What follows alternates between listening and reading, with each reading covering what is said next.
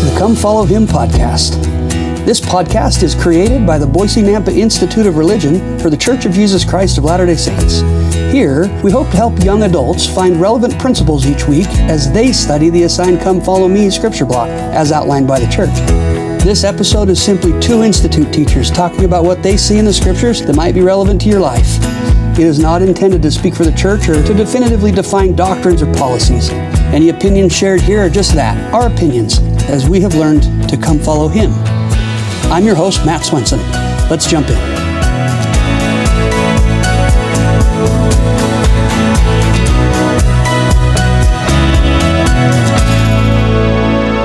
Welcome back, everybody. It's good to be with you. Welcome, Brother Lyons. Woo woo. How are you?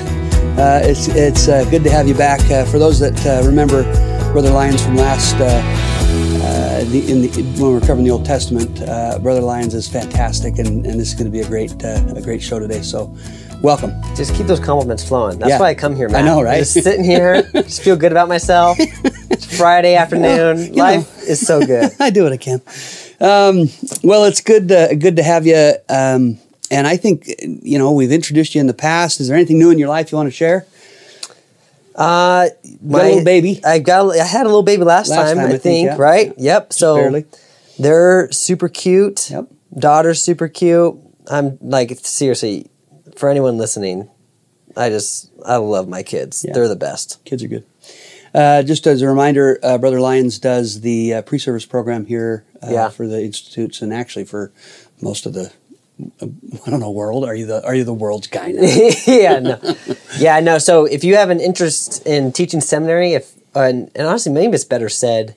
We'll actually talk about this a little bit later on too. But if you have an interest in connecting with and mentoring youth and helping them become more converted to Jesus Christ, then I'm your guy to talk to. In any way, in any calling, in any specifically, your objective hopefully is to help get the right people in front of the seminary and institute students. Exactly.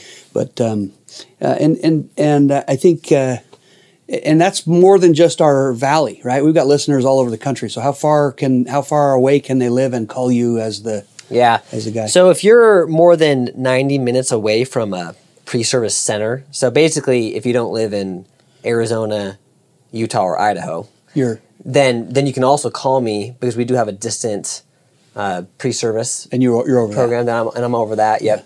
Me and another guy, Eric Christensen, over in Eastern Idaho, and so I actually start my next distant class this Wednesday, February 1st, and we jump on Zoom, and there's some cameras involved, and it's really amazing. Actually, it's a miracle how technology is able to help us find the best teachers no matter where they are. Yeah, that's really great.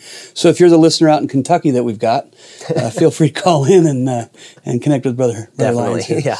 Well, good. Let's jump in. We're one more little plug really quick. We've created a Facebook page for those of you that are out there and just want to find a place to connect with other people. We haven't really pushed it a lot, but if you're out there and you want to jump on Facebook, give us thoughts, give us feedback, correct us when we're wrong, because I'm sure we're wrong all the time.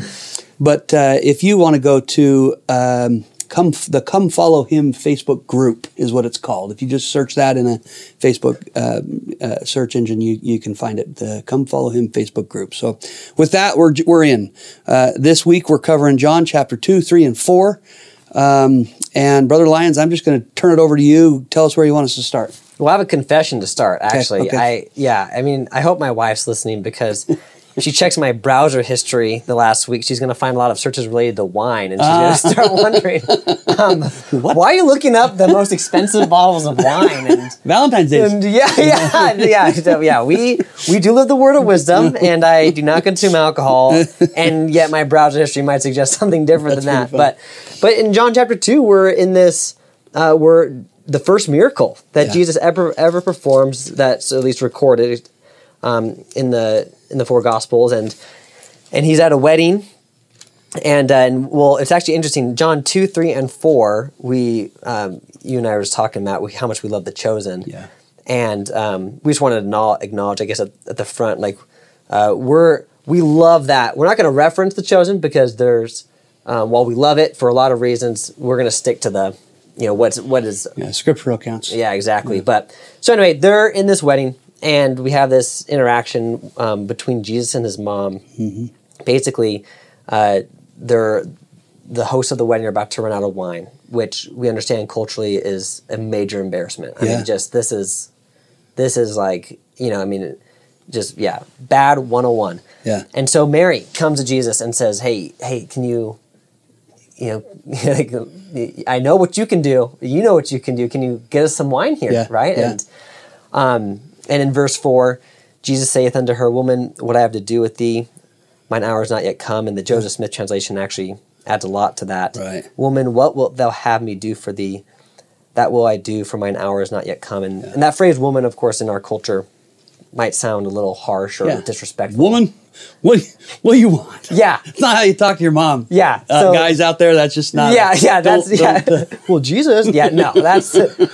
And obviously we know, like, of course, like, consider everything you know about the Savior and words you would use to describe him, and obviously disrespectful is not on that list. No, not at all. But at the time, that was a term of endearment. Well, and I looked it up in Greek, and the Greek word could have been translated in either as woman or madam.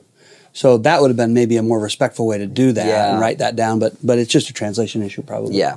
So anyway, he turns basically what's the equivalent of in verse 6 it says, and there are 6 water pots of stone after the manner of the purifying of the Jews, containing 2 or 3 firkins apiece. And so, without getting into all the math of what a firkin is and all that, we basically have 100 to 160 gallons of liquid that he has them fill with water, and he ends up turning into wine. 160 gallons. It's a lot of gallons. Yeah, it's a lot of wine. Yeah. And a lot of water, let alone a lot of wine. And so in my research, I was just looking up, how much does a quality bottle of wine cost today? That's right. We know, like, you don't just default know that. Yeah, I know. Yeah, weird. I know. That crazy. I have to look that up. But and later in this story, we learn that this ends up being the most quality wine that they have. At the wedding. And anyway, bottom line, when you take the average, a quality bottle of wine costs $35 and is about 1/5 of a gallon, so that's $175 per gallon. And there's about 100 to 160 gallons of wine here. Today, that high of quality of wine would be about $17,000 to $28,000. So Jesus kind of gives this pretty substantial wedding gift. And obviously someone in finance might balk at that a little bit. But regardless of what the actual figure is, I think that there's a lesson here, a few lessons actually, that we can learn from the Savior. Yeah.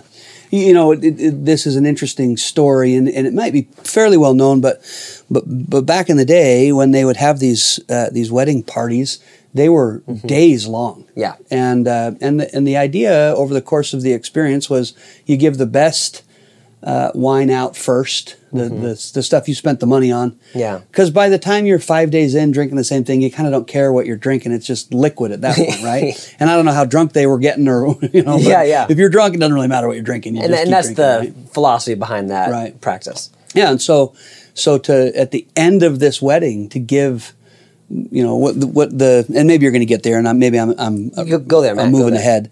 Verse 9, when the ruler of the feast had tasted the water that was made wine, he knew not whence it was. He didn't know where it came from. The governor of the feast called the bridegroom and said unto him, Every man at the beginning doth set forth good wine. We usually put the best stuff out front.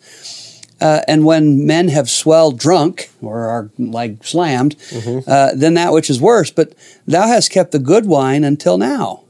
This beginning of miracles did Jesus in Cana of Galilee. So you kept the best stuff until the end. Good on you. Like the governor calls this guy in. He's like, you are awesome. You've given the best stuff out at the end, and good for you, right? And I just think it's cool to see that the Savior didn't just make something that could work. He made the best, right? I don't know if the Savior could have made anything but the best, really. Yeah. Right? And I think I love this lesson, and we'll probably spend a few more minutes talking about this, but I connected it to Alma chapter 34. Okay.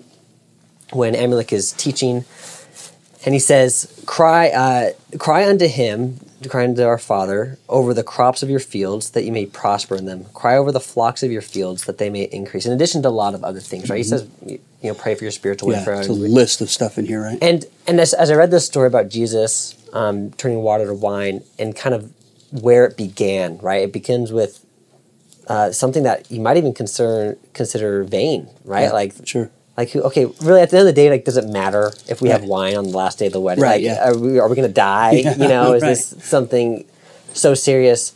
And I find myself in my own prayers sometimes, you know, as life gets stressful with finances or with relationships, when I find myself praying for the outcome of a sporting event, even. Yeah. I mean, you know, sometimes in my heart, I just think, like, gosh, like, am I allowed to pray for this? You know, like, I just feel so silly. entrenched in my own vanity to be praying for these things that might seemingly be selfish. And Yeah. one of the lessons that I not only learned from this story, but also from my life experience is that God really loves us unconditionally.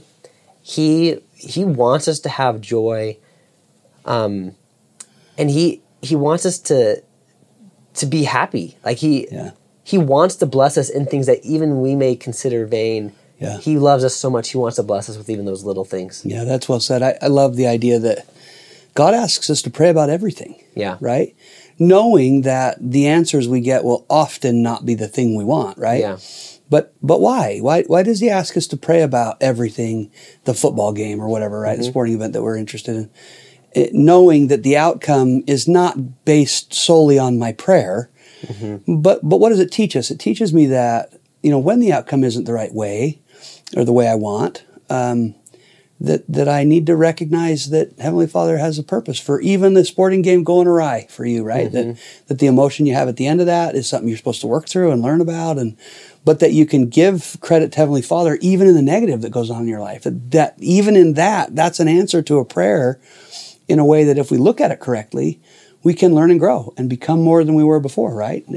Rather than saying, well, God didn't answer that prayer. Well, yeah, he did. He just answered it for the other team. Yeah. Right? And so now you have to learn to be a good sport about how you... Yeah. Right? And so the prayer was answered based on the way I should have had the prayer answered based on God's perspective of my whole existence, right? Yeah, and Matt, I really loved what you said because I think it gets at the heart of this miracle.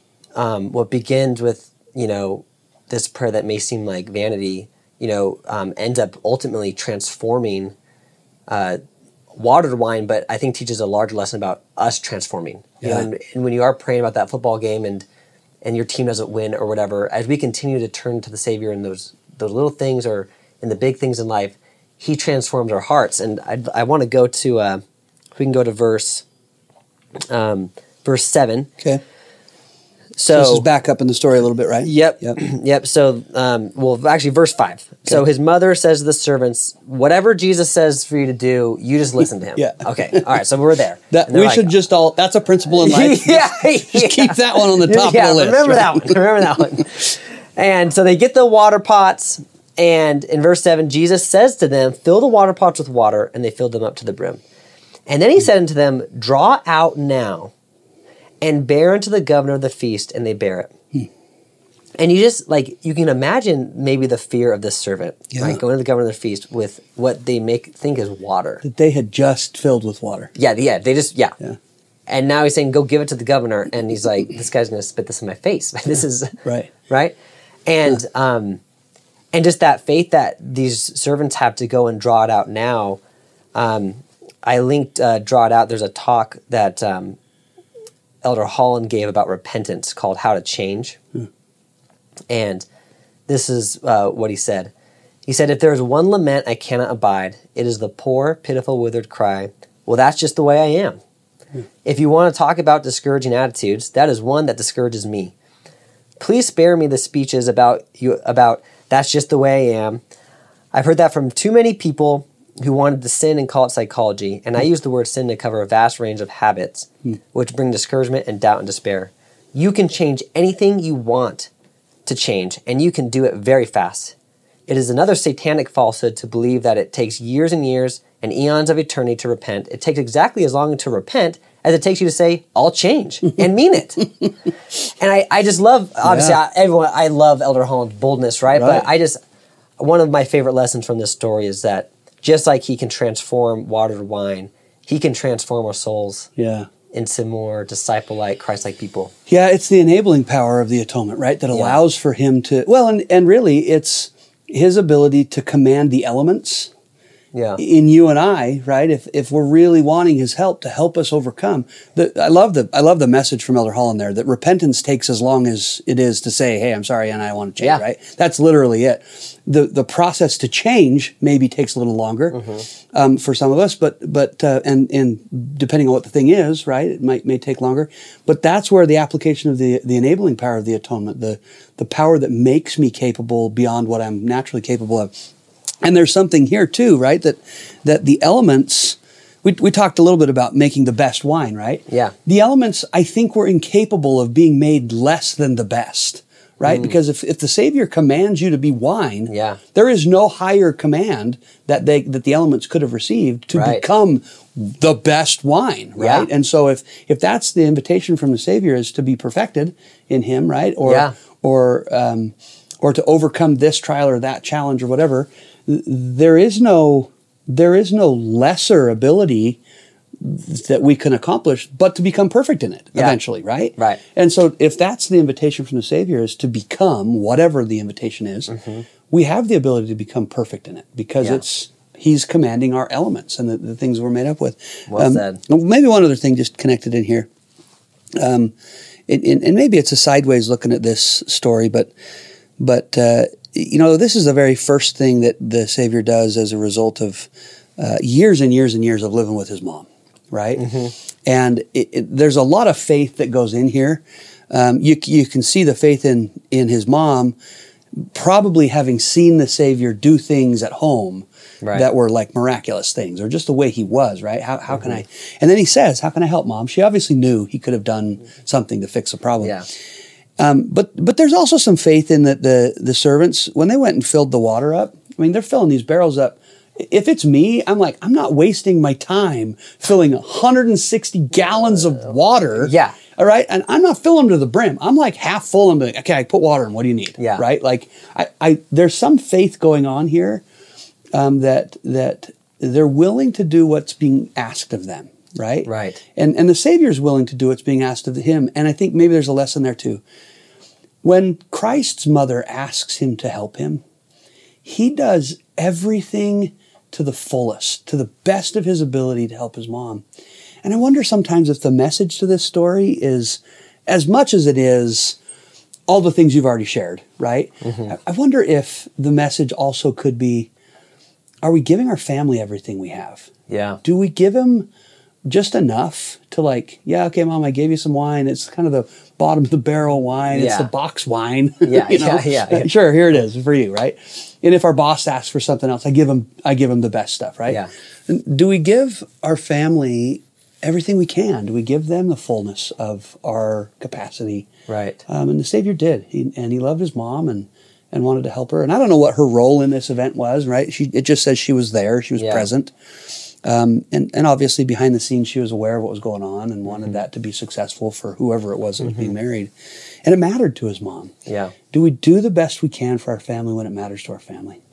I think there's a lesson there. And I don't know the answer. I know I don't. I know for me personally, I'm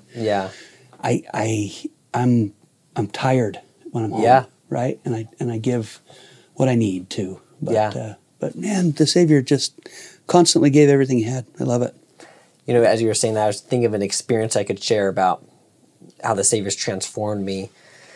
When, I get home or whatever, I don't want to give the best. And it's not just one, it's like every day. You know what I mean? Like I have experiences. It's not like once a week. Because, it sounds like you might have a similar situation every once in a while at least, but I feel like, when I leave home and then I go to work and then I come back and I'm just like exhausted from that day. Yeah. But then I walk through the door and it's like my day's not over, right? It's like you said, what should be the most important thing is now at the forefront, and I have less energy for it. Yeah. And I just have such a testimony of Jesus's power to transform us, because there have been so innumerable times that in prayer I've begged Him and pleaded with Him to help me have the energy to be who He needs me to be. Yeah. And it's changed me. He's transformed me. Yeah, that's really cool. Probably the thing that hurts my heart the most is regularly, and I say regularly, and it probably is monthly, this thought or maybe even an invitation comes from my good wife who knows what I'm able to do and sees what I'm actually doing at home. Yeah. And the comment is right. That is, do you feel like you burn out on your job helping the youth and young adults, and so you don't have enough when you get home to help the youth that live in your home? And the answer is yeah. I think sometimes we do that. We go outside of our homes. We give everything we have. And I think for a young person, right, a young adult maybe listening to this, if you're in school and you get an assignment, you do everything you can to get an A on the assignment. And then on Sunday and you're calling, and it's just the bare minimums to fulfill the assignment, right? And so I think there's a message there. I don't know how directly it relates to each of us individually, but I know for me, if I was more willing to give 100% at home, I think the Lord would. Maybe I need to flip it. Maybe I need to be willing to give that first, and then the Lord would strengthen me to give more in the other places that I've run out of energy in. Yeah. Right. Maybe that's the right way to go. Yeah. So love it. This is great. Yeah. So there's so much here. Where else should we go? I'll follow your lead, Matt. Man, right after this, he attends the Passover. He's cleaning the temple out. Yeah. Right. Chapter 2. We're still in chapter 2. And there's so much we could talk about in cleaning the temple. The temple, I think, the temple has just been completed, or is it still in construction? I don't remember that. But there's some aspects of the temple that are being utilized. The statement that I think stands out to me, and if there's stuff you want to back up to, feel free. But the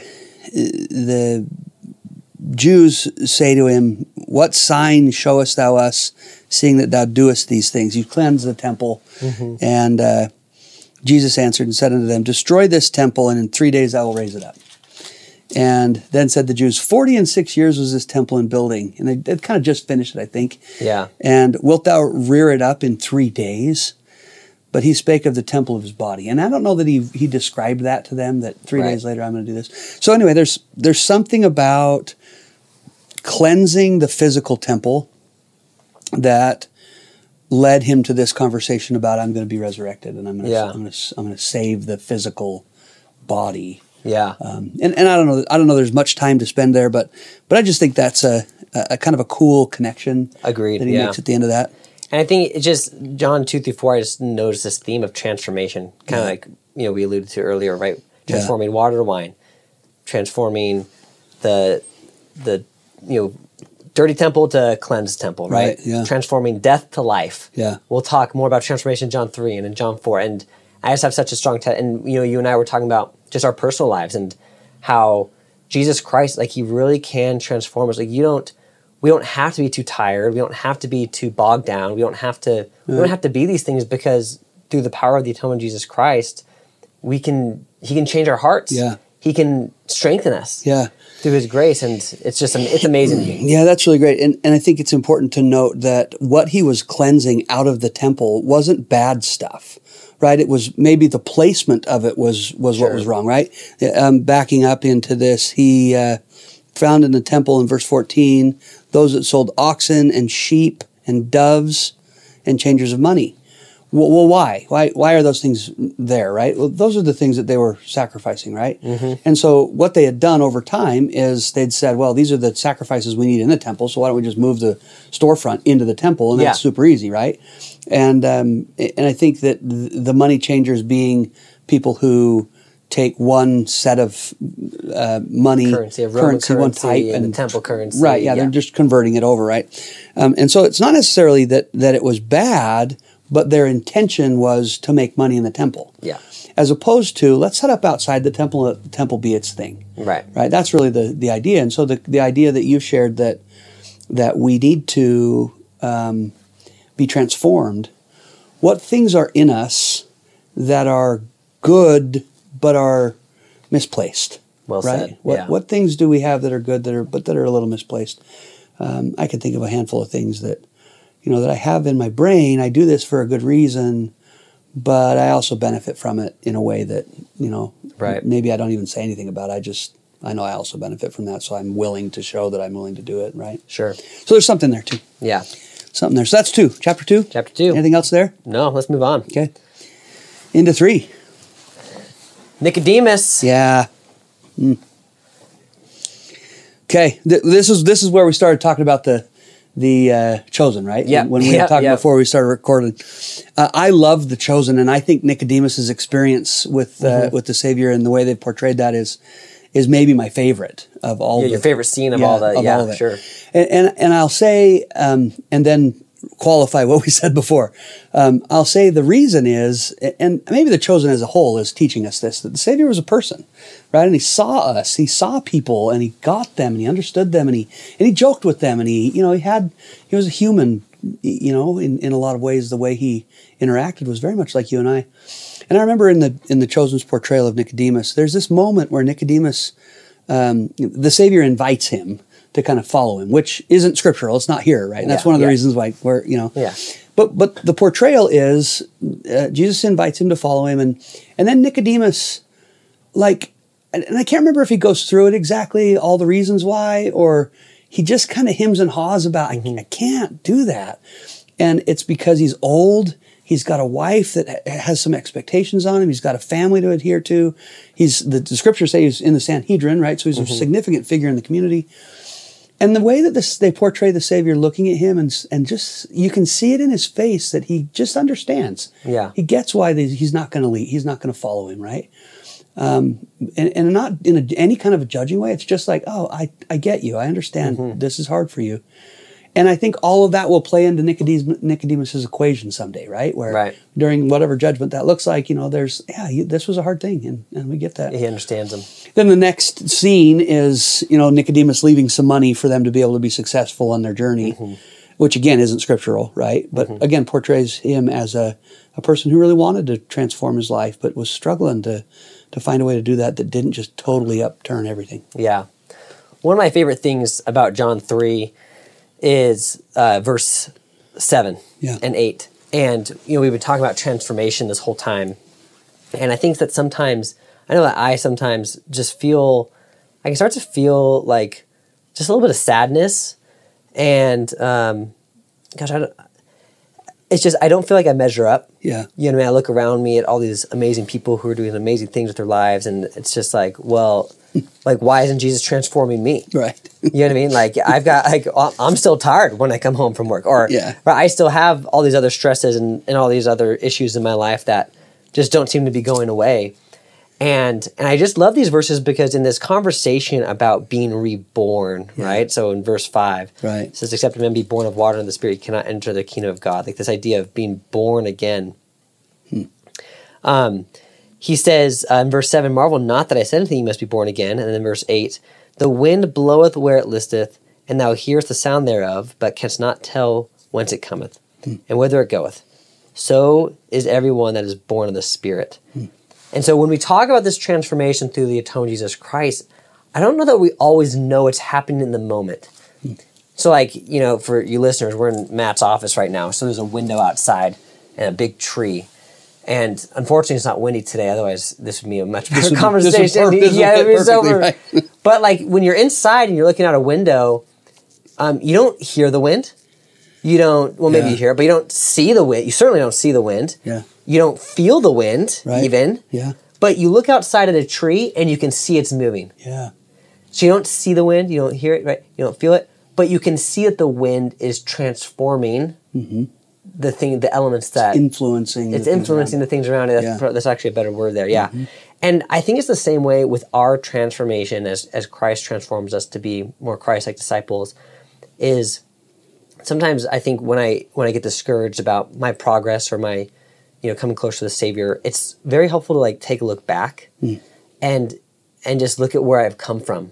Yeah. Because the change that He makes in us is so small and incremental that if we're looking back just a day or a week or stuck in the moment, there might be cause for distress or despair because that's not how it works. It's very rare that we have these Alma the Younger experiences, so to speak, right? Yeah.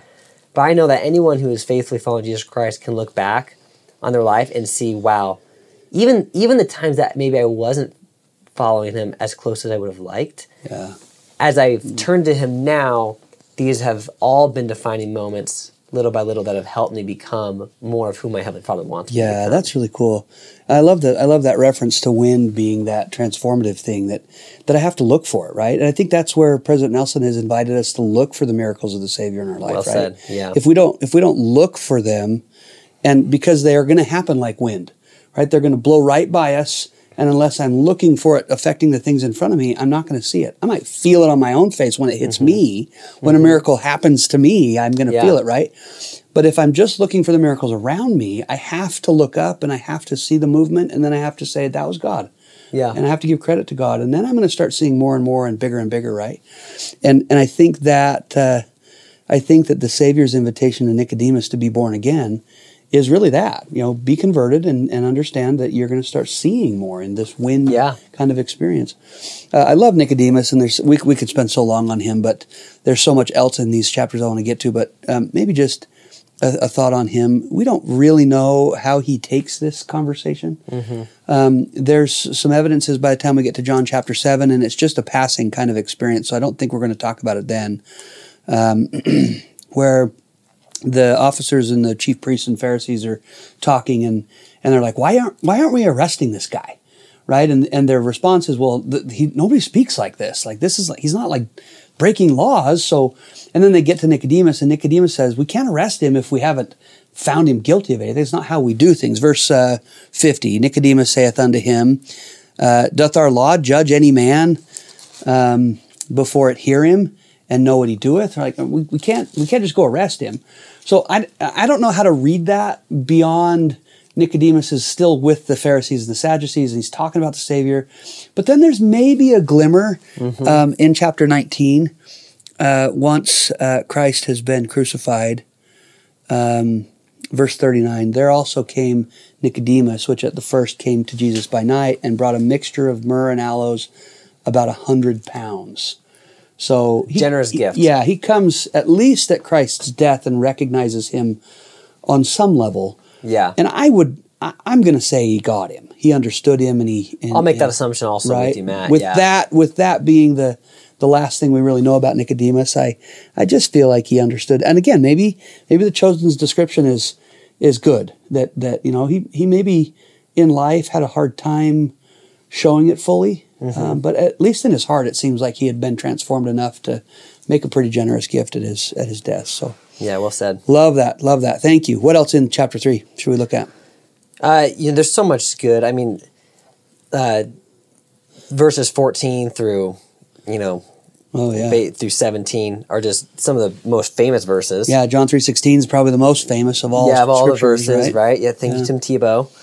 And and I didn't say that out of any disrespect or anything, but like truly, God I thought that was so cool that he would do that. Yeah, Yeah. put the scripture on the tape on it during his football games. But yeah, just a lot more about that transformation, and I think it kind of gives like that, I guess, the motive behind the transformation, right? Yeah. In case there is ever a feeling like, well, why does God have to change me? Well, it's not about it is about changing you. It's not because you're not good enough, like you're not worthy enough. It's not because he doesn't love you enough. In fact, in verse 16, for God so loved the world that he gave his only begotten Son, that whosoever believeth in him should not perish but have everlasting life. Yeah. For God sent not his Son into the world to condemn the world, but that the world through him might be saved. And I think a synonym for saved we might put there is changed or transformed, right? Salvation is less about, getting to a certain place at the end of our life, and more about becoming and learning to be ready for that place. And not even becoming. Yeah, it's interesting because when you were reading 16, I thought it's interesting that it doesn't say God so loved the world that he gave his only begotten Son, that whosoever becomes like him. Right? That's not it. It's ultimately that's our objective, right? To become like him, and through the atonement we can. But the objective is to believe on him, because in this life we can't become like him. Yeah. And so ultimately, in the grand scheme, the perspective is you're gonna get there. As long as you believe on him, he'll help you get through. Right? I love the verses that you reference, 14 and 15, right? Clear through 17, but 14 and 15 talk about Moses lifting up the serpent in the wilderness. that the people had to look at to be saved, right? That it was that simple. It wasn't that you have to go make your own brass serpent. It wasn't you have to become a brass serpent. It was just look and believe that this is going to heal you, right? Yeah. And even so must the Son of Man be lifted up, that we could look on him, that whosoever believeth in him should not perish but have eternal life. It was a precursor to Christ's atonement. It was helping us understand how that works in our lives. And again, I'd say this as a member of the church. I think we get too caught up in I got to be all that I can be. We kind of take the army mantra and run with it. That I have to become perfect, and if I'm not, I'm failing. And that the failure was the plan, man. I mean, it was like you're going to go down there and you're going to mess up, and it's going to be bad. Yeah. And I think sometimes the Lord looks down and he just snickers a little bit at the stupid stuff we're doing. But I think ultimately, as long as I have the Savior on my side, and I don't know if I've read this before on the podcast. I think I have in the Doctrine and Covenants. When the Savior is our advocate, when we talk about him being our advocate, he isn't our advocate, pointing to you and me and saying, look at all these wonderful things that Kyle did and that Matt did to earn their way into heaven. But rather, look at what I have done, right? When he says, listen to him who is the advocate with the Father. And then the next verse says, saying, Father, behold him who has done no sin, right? He points to himself. You're standing right there with him at the judgment, and he's your advocate. And on earth, we see our advocates defending us and pointing to the good things we're doing. This is his first offense. This is, he's come from a really good family, and our lawyer is acting on our behalf. But that's not how the Savior does it. The Savior does it in an eternal way that is, look at me. You told me that if I would cover his sins and he believes on me, then I can cover his sins. And he does. He believes on me. So look at me, right? And just bypass Matt 100% and look at me. And as long as he sees my actions enough that I have proven that I want his help, he does it all. My actions don't do anything, right? So I become through him ultimately and in reality. Yeah, well said. Yeah, good. I love it. Cool. Okay, so can I just read 19? I think this is cool too. It speaks about our agency to do that, right? Let me go on. Let me read it 18 too. He that believeth on him is not condemned, but he that believeth not is condemned already, because he hath not believed in the name of the only begotten Son. And this is the condemnation, that light is come into the world, and men love darkness. It's the natural man being an enemy to God, right? That we prefer the darkness rather than light, because their deeds were evil. For everyone that doeth evil hateth the light, neither cometh to the light, lest his deeds should be reproved. But he that doeth truth, it's interesting, doeth truth. Yeah. Right? Cometh to light, that is, his deeds may be made manifest, that they are wrought in God. When we do things wrong, we want no one to know about it. When we do things right, we want everybody to know about it, right? So how frequently are you doing things you want to hide? Yeah. Yeah. No, I love that play with light and darkness there. Yeah.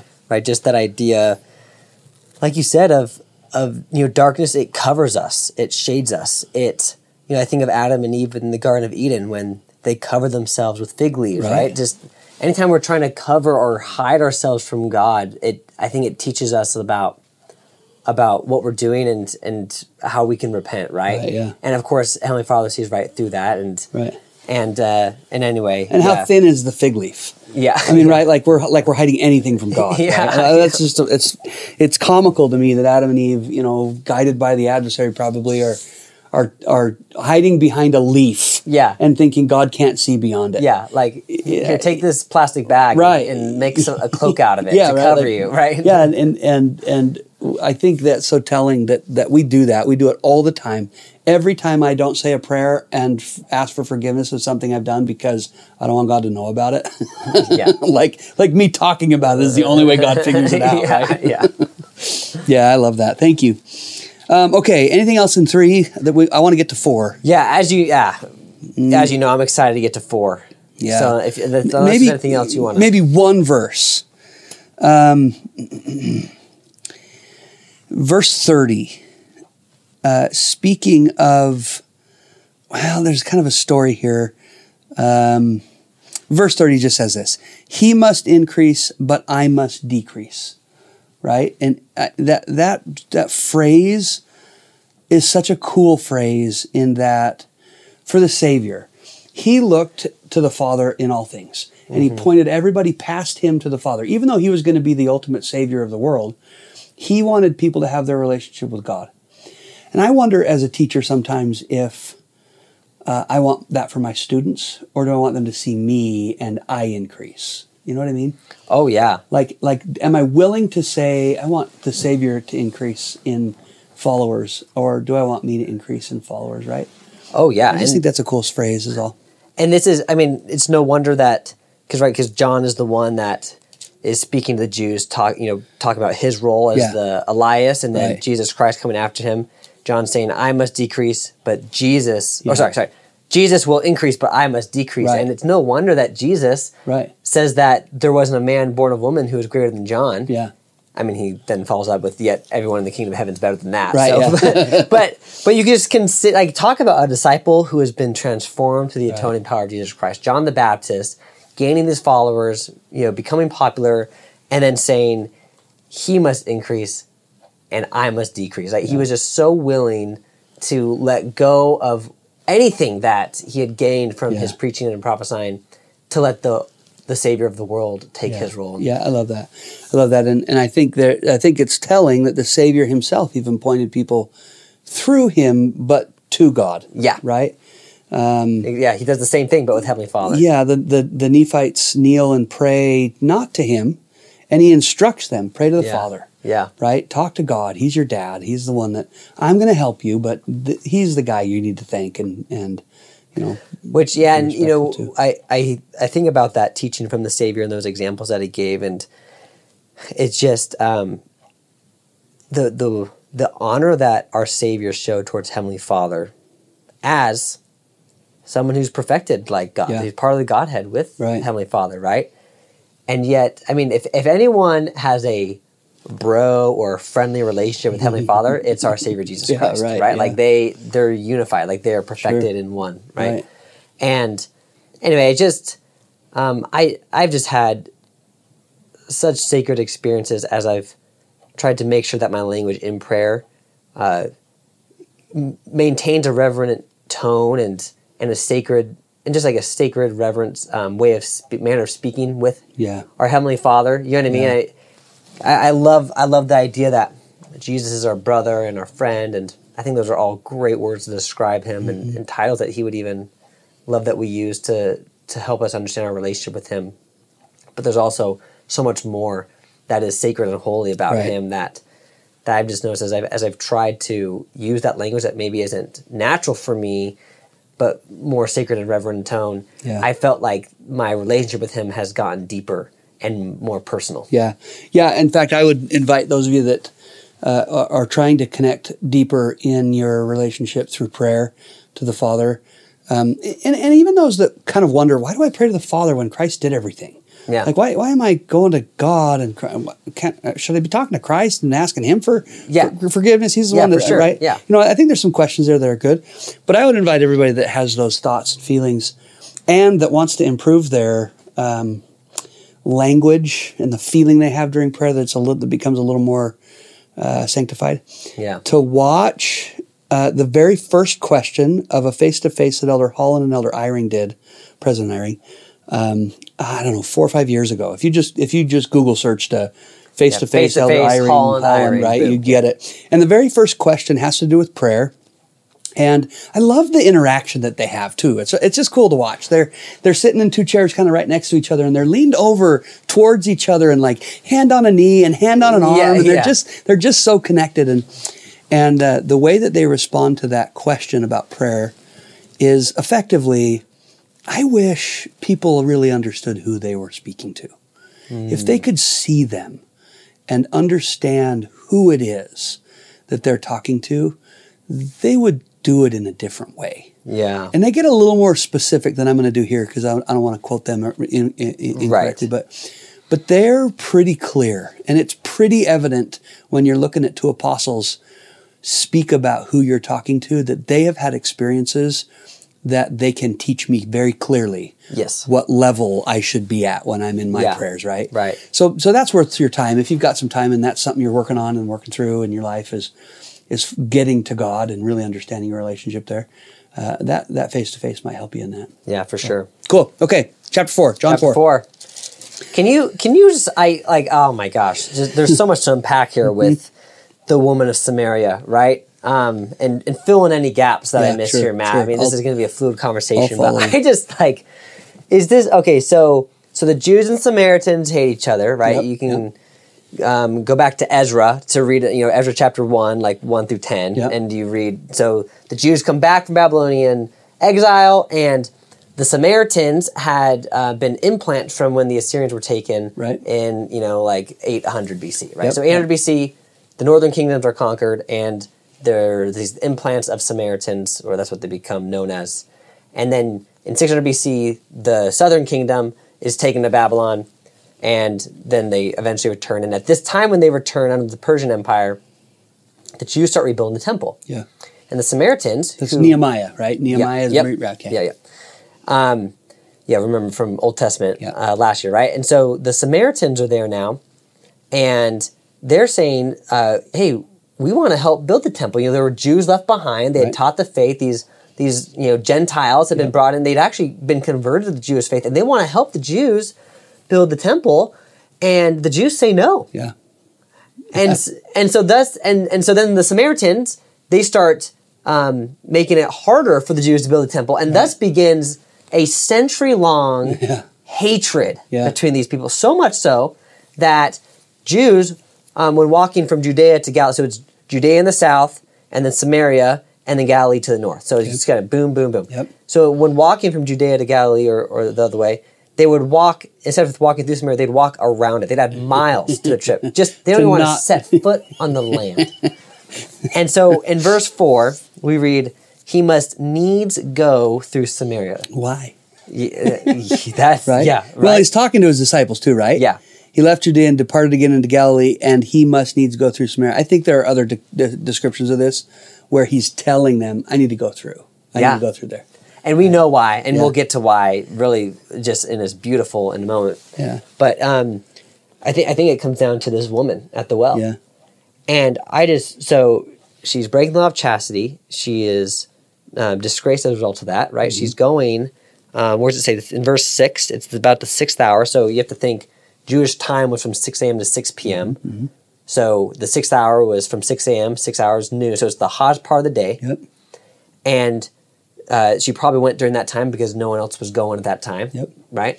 For specific reasons, probably, that she didn't want to be socially with those people because she was maybe a little bit of a pariah in her own community. Yep. For the things that maybe were going on in her life. Mm-hmm. Right? And which we learn a little bit about here, right? That the Savior points to. And so she's there at the worst possible time. Oh, it's just so hot. Yeah. Right. So hot.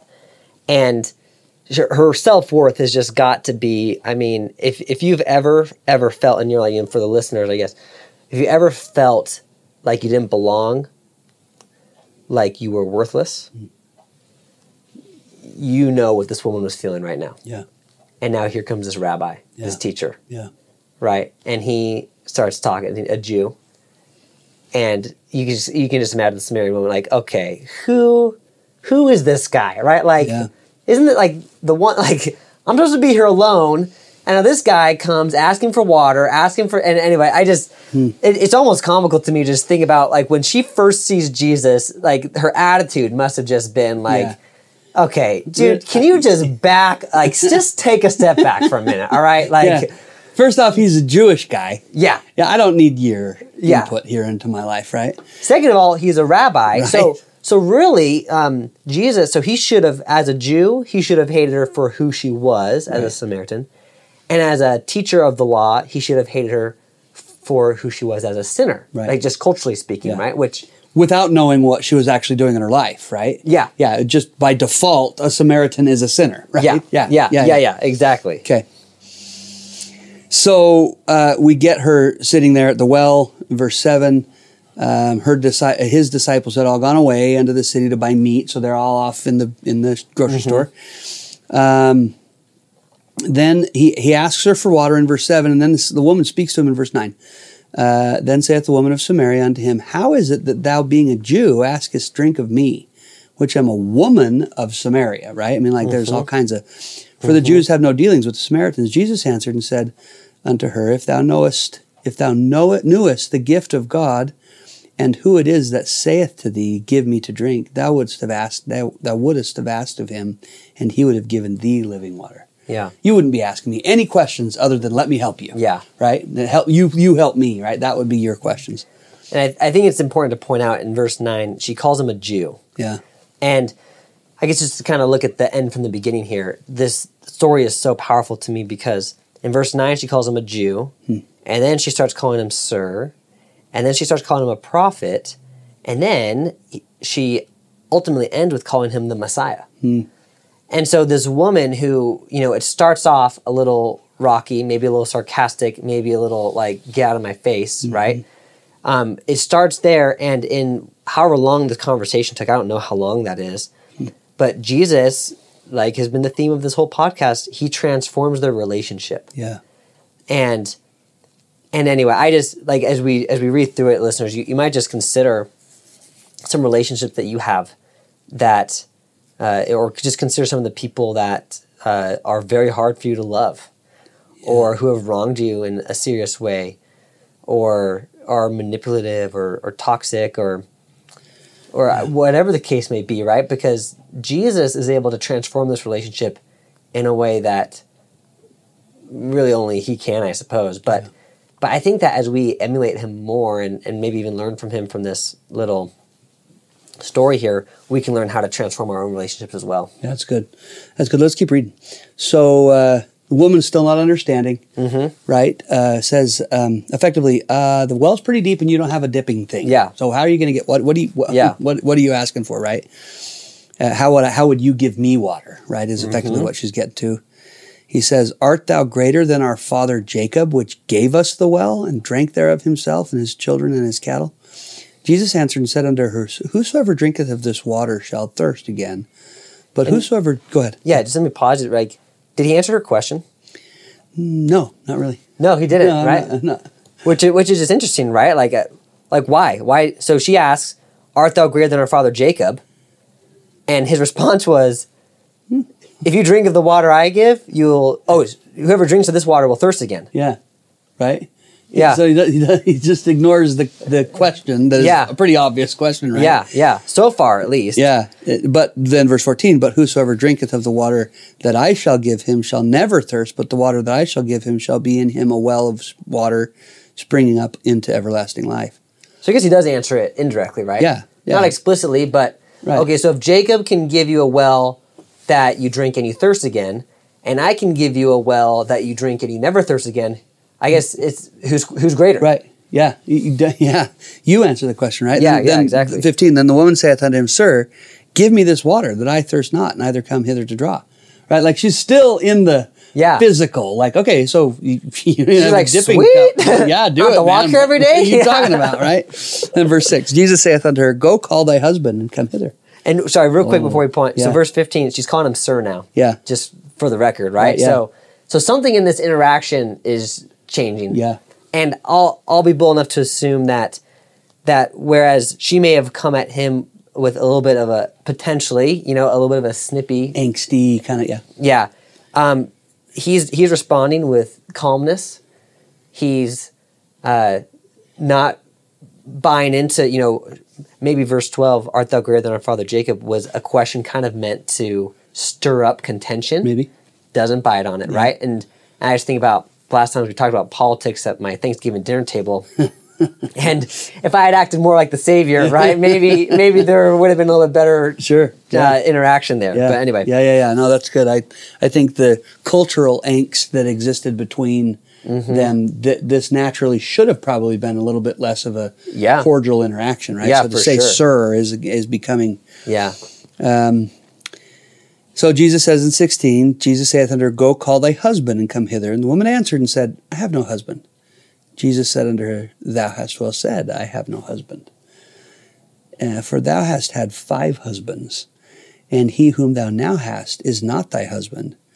In that saidst thou truly. You don't have a husband. You're right. You've had 5, and the guy you got right now isn't your husband. So can you imagine? What are you thinking if you're that woman and this guy you've never met, some Jewish guy, talking about what's going through your mind when he says that to you? I think what would go through a person's mind back then without knowing who the Savior was, versus knowing what we know about the story, right? Sure. That he knew her. He knew so well what she needed to have help with. Yeah. But in the moment, astonishment for sure. Yeah. Some guilt, some shame. But look at the next verse, because the next verse says exactly what happens. The woman saith unto him, Sir, I perceive that thou art a prophet. So it kind of goes to what you were speaking about before, where the Savior's interaction with her is so good that the feelings of harm and hurt and the things that should have existed in this cultural discussion weren't present. And so when that's true, the Spirit just confirms who this is sitting in front of you, right? There's no, when you can eliminate the contention and truth is spoken, even if it's hurtful truth, the Spirit confirms something and teaches you that this is right. But when it's done in a way that is contentious, even if it's right, the Spirit can't be in the room, and so there's no convincing witness, right? And you just, in this whole story, you see Jesus, and then throughout his whole life, right, just refusing to be contentious. Yeah. And I think that's so important. I think there's such an important lesson here that when we're contentious, even when we're right, the Spirit won't confirm to the other person that I'm right. Yeah. And so we're never going to get anywhere. I think about my conversations with my wife, where I just fight for my perspective, which I think is right, right? And it is, Matt. Yeah, thank you. I think it is too. Right? Thank you for that. I'll tell her, Kyle said it. Well, don't tell her that. I think it's right, and yet the way I'm going about it is so harmful that the Spirit can't be there. It could never teach her, hey, think about this, that Matt's saying it this way, and this is his perspective. And teach her is probably the wrong word, but help her understand it from my perspective, right? Sure. Because my wife's so good. She understands things on such a different level than I do. Because of being a woman, understanding it from her perspective is by default, she's going to understand it differently. But she's so careful, and I'm not. I just blunder into stuff. But my perspective is real, right? It's maybe not always true. It's maybe not always God's perspective, but it's a real perspective. And I think there's just something here that the Savior has eliminated the contention that could have existed in the conversation, and then as soon as he speaks hard truth, the person on the receiving end is not contentious and hears the truth, accepts it, and they move together forward. Yeah. Right? Maybe there's an answer to me in how I maybe need to be working with my wife differently when we have contentious thoughts and conversations. Yeah, and I also, something you said earlier that really stood out to me is, what was she feeling when Jesus says this to her? And astonishment. Yeah. And then you also had guilt and shame on there. Sure. And I just thought about this transformation that's happening in this relationship. So Jew could be synonymous with an enemy. Yep. Sir could be synonymous with a friend. Yep. Prophet is something higher than a friend. Yeah. Leader. Leader. Yeah. And eventually we'll get to Messiah. And I just think it's interesting. I think that, so she obviously recognizes now he's a prophet, right? I perceive that they're a prophet. She says it in her own words. And I think that there might have still been room for guilt and shame. But at the end of the story, she's going to sprint back to her city and tell everyone that she just met Jesus Christ. Mm-hmm. So something tells me that that guilt and shame isn't there anymore. Because I felt guilt and shame before, and enthusiasm, excitement, guilt and shame don't usually share the same apartment. Yeah, right. Yeah, that's good. And so, anyway, I just think as we keep on reading about this interaction, I'm just going to be kind of looking for, okay, what does she experience with the Savior that causes her guilt and shame to go away? Yeah, okay. So let me keep reading. You stop me. Woman says, I perceive that thou art a prophet in verse 19. Verse 20 says, Our father worshipped in this mountain, and Jacob would be who they're speaking of, right? Mm-hmm. And ye say that in Jerusalem is the place where men ought to worship. Jesus saith unto her, Woman, believe me, the hour cometh when ye shall neither in this mountain nor yet at Jerusalem worship the Father. Maybe just a little contextual note. So when the Jews refused to let the Samaritans build the temple, they built their own temple near this location.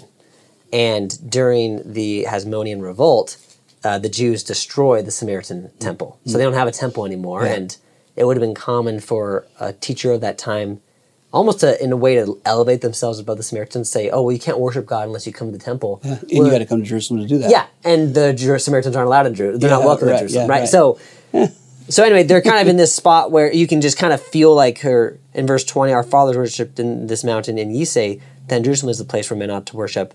I don't know that Jesus said that to her, but teachers. Ye Jews. As a Jew, as a teacher, right? Yeah. They say this, and you can almost just feel like she may have felt abandoned. Yeah.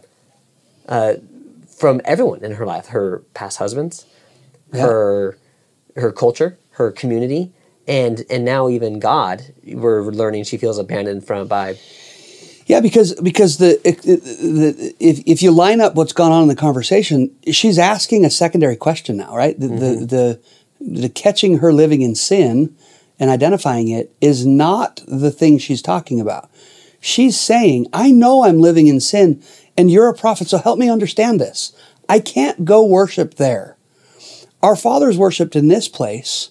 Where am I supposed to, how do I fix my life? In fact, where do I learn? Yeah. Right? Is really where she's going. And then he says in verse 22, ye worship, ye know not what. We know what we worship, for salvation is of the Jews. So he's a little bit ratifying the belief that the Samaritans don't have the full understanding of what they need. The Jewish people have it better, and there's a temple there, which is what you need. So there's a little bit of ratifying of the history of where the priesthood at least exists, right? But then in verse 23, but the hour cometh, and now is, when the true worshipers shall worship the Father in spirit and in truth, for the Father seeketh such to worship him. God is a spirit, and they that worship him must worship him in spirit. Now, there's probably some stuff we need to unpack here, right? Verse 24, the Joseph Smith translation automatically helps us understand that differently. For unto such hath God promised his spirit, and they who worship him must worship in spirit and in truth. I don't know when or where the translations of this verse were altered and modified. Seems to me that 300 and some odd years after Christ's life, when the councils were held about the makeup of the Trinity, that God was decided to be all three, and this was not how Christ lived, and he didn't teach it that way. He didn't understand it that way. The people of his day didn't understand God being separate from Christ, being separate from the Holy Ghost. They thought of them as three separate beings, and so this would not have been how it would have been written down originally. And the Joseph Smith translation helps us understand that, right? Yeah, well said. And I love in like that phrase, right? In verse 23, but the hour cometh, and now is, when the true worshipers shall worship the Father in spirit and truth, for the Father seeketh such to worship him.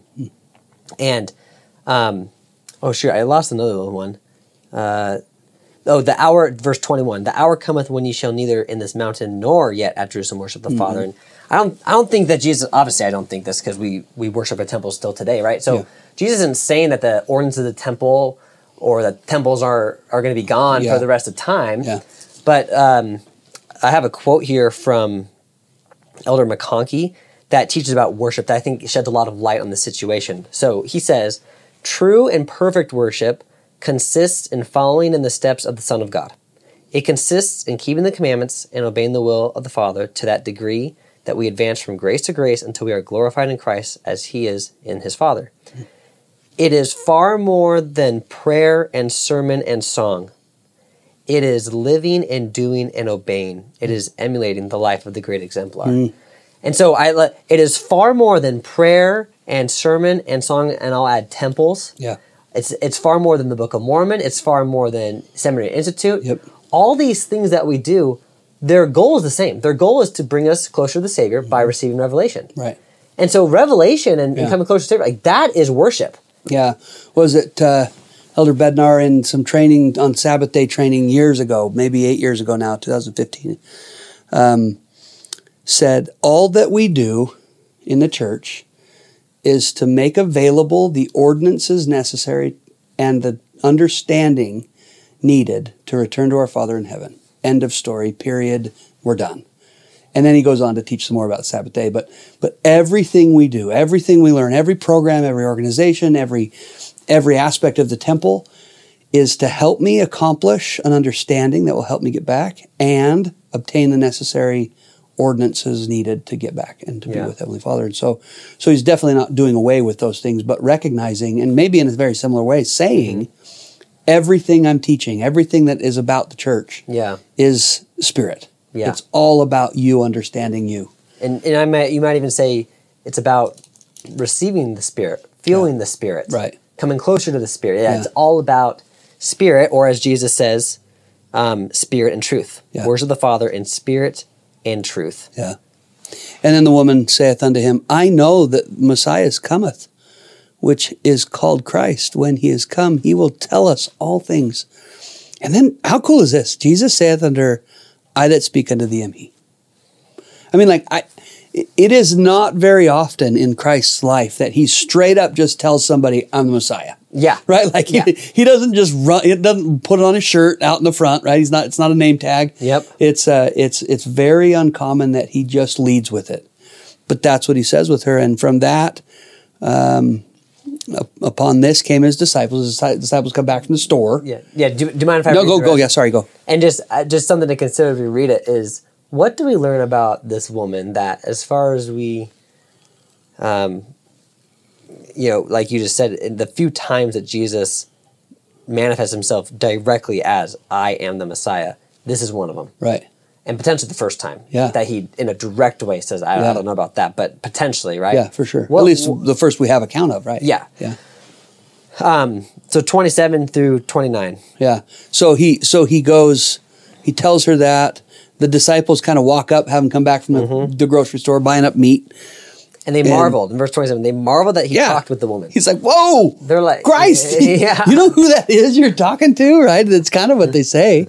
Marvel that he talked with a woman, yet no man said, who seekest thou? Or why talkest thou with her? So they come up, they're like, whoa! Yeah. And then they're like, they don't say anything. Yeah, they're like, right? Right? And I love the chosen again, because it's portraying, and you said this earlier, that it's portraying the disciples and the apostles as very real, approachable people. Mm-hmm. Yeah, I think it was before we hit record, but you'd mentioned that, the story, the chosen, is really more of a sitcom, right? Where we're learning about, it's not Christ's, it's Christ's experience told through the lens of these kind of oddball apostles that all have their own little foibles and fallacies, right? Yeah. Anyway, so the woman then left her water pot, that thing that was so important at the beginning, right? Yeah. And went her way into the city and said to the men, come see a man which told me all things that ever I did. Is not this Christ? Then they went out of the city and came unto him. So this place that was should not have been a receivable place for Christ, right? It should not have been a place where Christ was welcomed, becomes perhaps the first place that people came out to see him and learn from him. And one of the more faithful cities that we read about in the scriptures, right? They received him better than some of the Jewish cities, ironically. Right. Prophet, not a prophet in his own land, maybe. Yeah. Well, it's just such a cool, there's so much in these chapters to cover, and this has been so cool. Is there something else that I cut you off there? Yeah, just to come full circle with this woman, I love this story because it really shows that no matter who we are, right, Jew, Samaritan, no matter what we've done, teacher, rabbi, sinner, Jesus Christ loves us. Yeah. He manifests himself to this woman. Yeah. Directly in a way that very few experienced while Jesus Christ on the earth. And I think it says a lot about the woman, and I also think it's an important lesson for us that he will manifest himself to us no matter who we are and no matter what we've done. Yeah. And maybe looking forward, there's another woman that he speaks with who he teaches, I'm not here to teach you. Right? I've come to teach a different group of people. And so almost refuses to teach her. Eventually he does. But, the same type of woman from the same city, later he says, I'm not really here to teach you. So he has this experience here, loves everybody equally, but ultimate purpose is to help those, build the church and begin the church down in Jerusalem. Wonderful. In verse 39, I think we just skip over. Many of the Samaritans of the city believed on him, for they saying of the woman, which testified, he told me all that ever I did. So when the Samaritans were come unto him, they besought him that he would tarry with them, and he abode there 2 days, and many more believed because of his own words. So there were some that believed on the words of the woman and were converted. Yeah. That was all it took. Yep. But there were others who required a personal experience with the Savior. Sure. To me, it's Nephi and Sam. Yeah. Right? Nephi needed to have his own vision of his dad's experience, the dream. He needed to see the same dream. And then he goes to Sam. He says, I had the same vision. I had the same dream. And Sam's like, cool, I'm in. I totally believe you. Right? And not that Sam did never ask for that, but sometimes some of us need a little bit more. And Heavenly Father knows that about us, right? Yeah. And is willing to give us what we need there.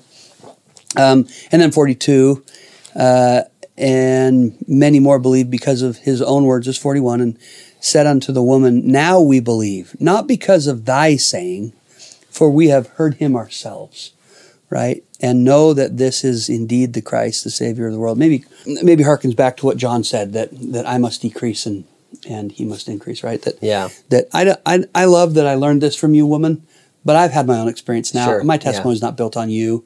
And it's probably us with our parents, right? As we grow up. We need to have our own experiences. Yeah. They must decrease and the Savior must increase in our lives. But they're put in our lives early on so that we have that converting witness and that converting experience. Sure. But we eventually need to get to our own, which I think is super important in our processes there. So, okay. Anything to finish out John chapter 4? I guess one little plug here for teaching seminary that I just loved in verse 35 and 36. Okay. He's teaching the apostles, and he says, say not ye, there are yet 4 months, and then cometh the harvest. Behold, I say unto you, lift up your eyes and look on the fields, for they are white already to harvest. Can you imagine the apostles' eyes? They're like, but actually they're not. Right. Actually, there's nothing even on the ground yet. Yeah, actually, yes. But of course, he's not talking about wheat. He's talking about souls. And in verse 36, he says, and he that reapeth receiveth wages, and gathereth fruit unto life eternal, that both he that soweth and he that reapeth may rejoice together. And obviously a famous verse in Doctrine and Covenants 18, and if it so be that you should labor all your days in crying repentance of this people, and bring save it be one soul unto me, how great shall be your joy with him in the kingdom of my Father. And now if your joy will be great with one soul that you have brought unto me in the kingdom of my Father, how great will be your joy if you should bring many souls unto me. And and Matt, maybe you can even add a little bit of your own experience teaching seminary and this idea that there's just something, I think all careers are awesome. I mean, really, and obviously we want to do the Lord's will, but and there's just something so special about this idea that our job is to connect with and gather an entire generation of youth to Jesus Christ. Like that's it. That's our job description. And if any listeners out there just have this yearning to help the youth and young adults of the world, not just the church, but of the world, to gather to Jesus Christ and mentor them and help them connect with the Savior, receive revelation, you got to come talk to me, because there are jobs available to help that happen. Yeah, and I would even go a little farther with that and say, even if that's not your desire, if I was super honest when I first started teaching, not for the church, I was a choir director in public schools. When I first started teaching, my desire was not really to help the youth. I just wanted to be a teacher because I was good at that thing, and that's what I wanted to teach, right? And I don't know that I had a desire to help the youth, but I think there is a bigger group of people who see what the youth are dealing with today and are concerned for them, and have some insights, have some capacity, some experience that they feel like really could help. the people around them. They have some skill set they were born with. And I think that's where I was at. I was like, I don't know why, but like I'm a good teacher and I'm going to go be a teacher. I'm going to learn how to be better, right? But and so I don't know that it always starts with the desire that you have this like passion for the youth and that you love the youth. And I don't know that that's always the case, but it becomes that way when you focus your skills and the talents God's given you into recognizing how to help them through their life, right? Yeah, thanks for sharing that. Yeah, I think that's a really important component of that.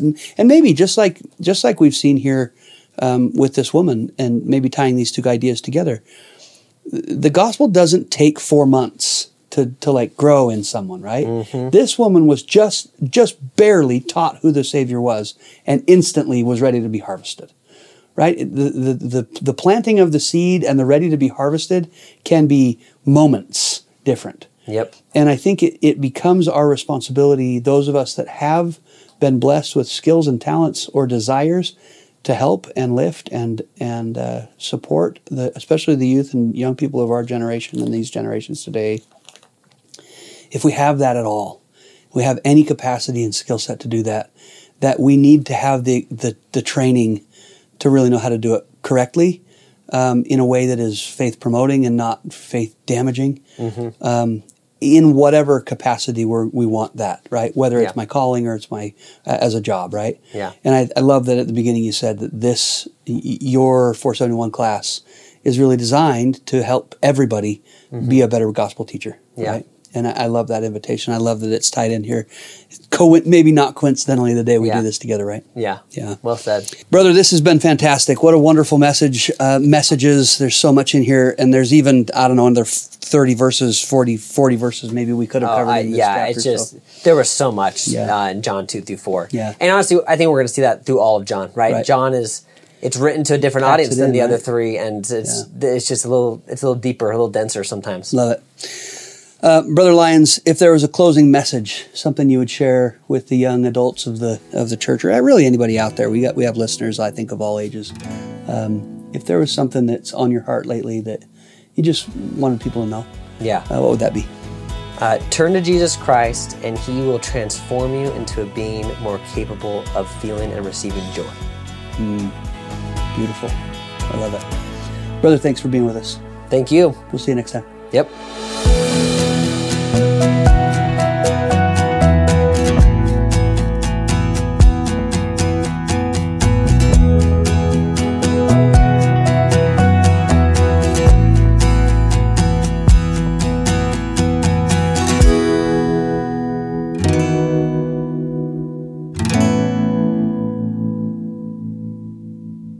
Bye.